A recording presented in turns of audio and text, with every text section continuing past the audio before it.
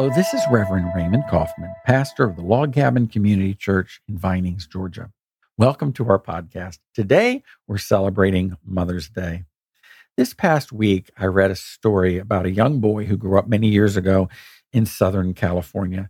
He was somewhat of an awkward child, and he was plagued by a learning disability, which now has been diagnosed as dyslexia. But with his mother's love and encouragement, he became a very strong and capable leader. When General George S. Patton, also known as Blood and Guts, found himself years later in North Africa, grappling with the German army, he thought on the battlefield of his mother, who helped him and supported him. You see, she read to him what he could not read, and she taught the greatest cavalrymen how to ride. And she prepared him for a world of leadership where he'd be leading men. And here she was, a very strong and powerful woman. We read in the Old Testament, in the Hebrew Bible, a passage out of Isaiah, and it reads like this: "As a mother comforts her child, so will I comfort you." You know, God takes care of us like a mother cares for her children. Let's talk today about 3 attributes of mothers. And the first one is mothers are very compassionate. Mothers are good at reaching out in compassion amid misfortune or disappointment. No matter what you're going through, many of us, when we're having a hard time, we think of our mothers or we reach out to our moms, because we know they're going to give us that encouragement. They're compassionate people, and they seem to know just the right things to say and do. Even though my mother's passed away, there's still many women in my life I reach out to when I need some compassion. Can you recall the role your mother had in your home when you were growing up? Was she a working mom, or was she a stay-at-home mom? Some moms worked full-time and part-time. No matter what they did, they always found time for us.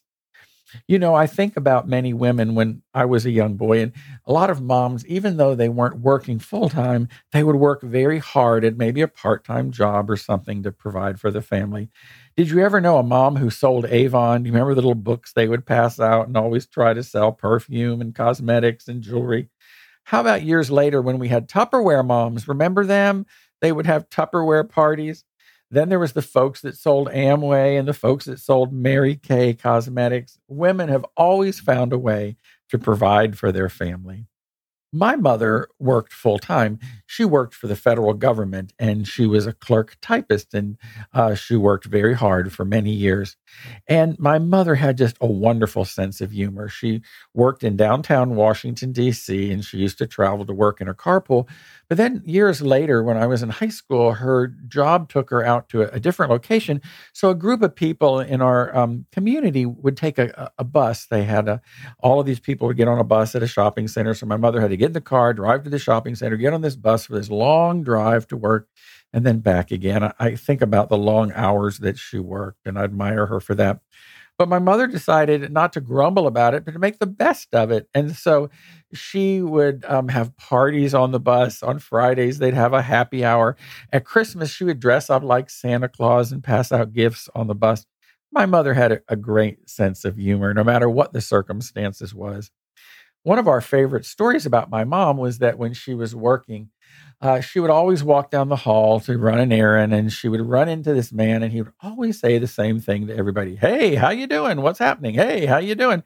And no matter what you'd say, he really didn't answer, didn't listen to you. Just say, "Hey, what's going on?" So one day my mom passed him in the hallway, and he said, "Hey, how you doing? What's going on?" And she said, "Oh, there's a dead horse in the men's room." And he just kept on walking. I love that story. My mom had a great sense of humor. However, when she was at home, though, she was the center of our home, cooking great meals and entertaining and being there for us. She was a fantastic mother. In the Gospels, we read about Jesus retreating for some solitude and time away. But when the crowd saw him and wanted his help and assistance, he had compassion on them. So we know that when mothers show compassion to their families, they're being very Christ-like. Mothers have this type of self-sacrificing patience. And I think we can all think of moms who have sacrifice themselves for their children in many ways. Mothers are also good at offering hope to people. And they really are the first people who believe in us. Even as a child, when we don't believe in ourselves, they instill hope in us into a great future, instilling a vision for our future and believing in us. The second attribute is mothers are encouraging. Children often receive a confidence boost from their mothers when they are down. Whenever a child may have a sense of low self-esteem, a mother builds that child's confidence with words of encouragement. They seem to always know the right things to say. Another way is moms focus on the positive. Have you ever noticed when you're negative that the women in our lives who are leaders and encouragers, they always know the right thing to say? In the book of Proverbs, we read this verse that reads like this. It says, "A happy heart makes the face cheerful, but heartache crushes the spirit." Mothers have a happy heart. They bring about cheer and goodwill to all that are around them. The third attribute is that mothers are very sympathetic. One of the first things we think about when it comes to sympathy is support, and mothers support us no matter what's going on in our lives. The Apostle Paul wrote these words that pertain to sympathy. If one part suffers, every part suffers with it. If one part is honored, every part rejoices with it. You know, when we're suffering, our mothers know. And if one person in the family is hurting, the mother tries to raise them up. They're very sympathetic about what we're going through in our lives. Paul was speaking about Christians when he said that, but it relates to a family as well. Mothers have an instinct for this kind of support. The author Henry Ward Beecher once said, "The mother's heart is the child's schoolroom." You know, the love that a mother gives early in our lives really carries us through. How about this Jewish proverb that I read this week? It says, "God could not be everywhere, and so he made mothers." Isn't that true? The women in our lives who have encouraged us, mothers and aunts and grandmothers and all those people who have given in so many ways, we honor them this Mother's Day. Mothers are really a type for godliness and compassion. They remind us of the godliness and compassion of our Lord.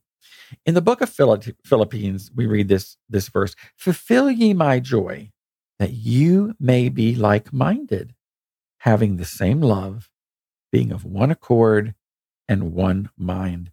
Sympathetic mothers bring joy into our lives. We have the honor today on Mother's Day to remember the women in our lives, the mothers and grandmothers or aunts, maybe those women who have passed on. And then we celebrate the mothers who are in our midst today for their love and compassion and all that they do. Mothers are compassionate, they're encouraging, and they're sympathetic. We honor mothers on this Mother's Day. As we close our service today, could we close it by saying together the Lord's Prayer? Our Father, who art in heaven, hallowed be thy name. Thy kingdom come, thy will be done, on earth as it is in heaven.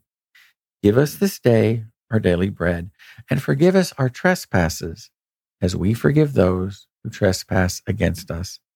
And lead us not into temptation, but deliver us from evil. For thine is the kingdom, and the power, and the glory forever and ever. Amen. Now Zach plays a wonderful closing selection for us, and I leave with these words. Thank you, and God bless you.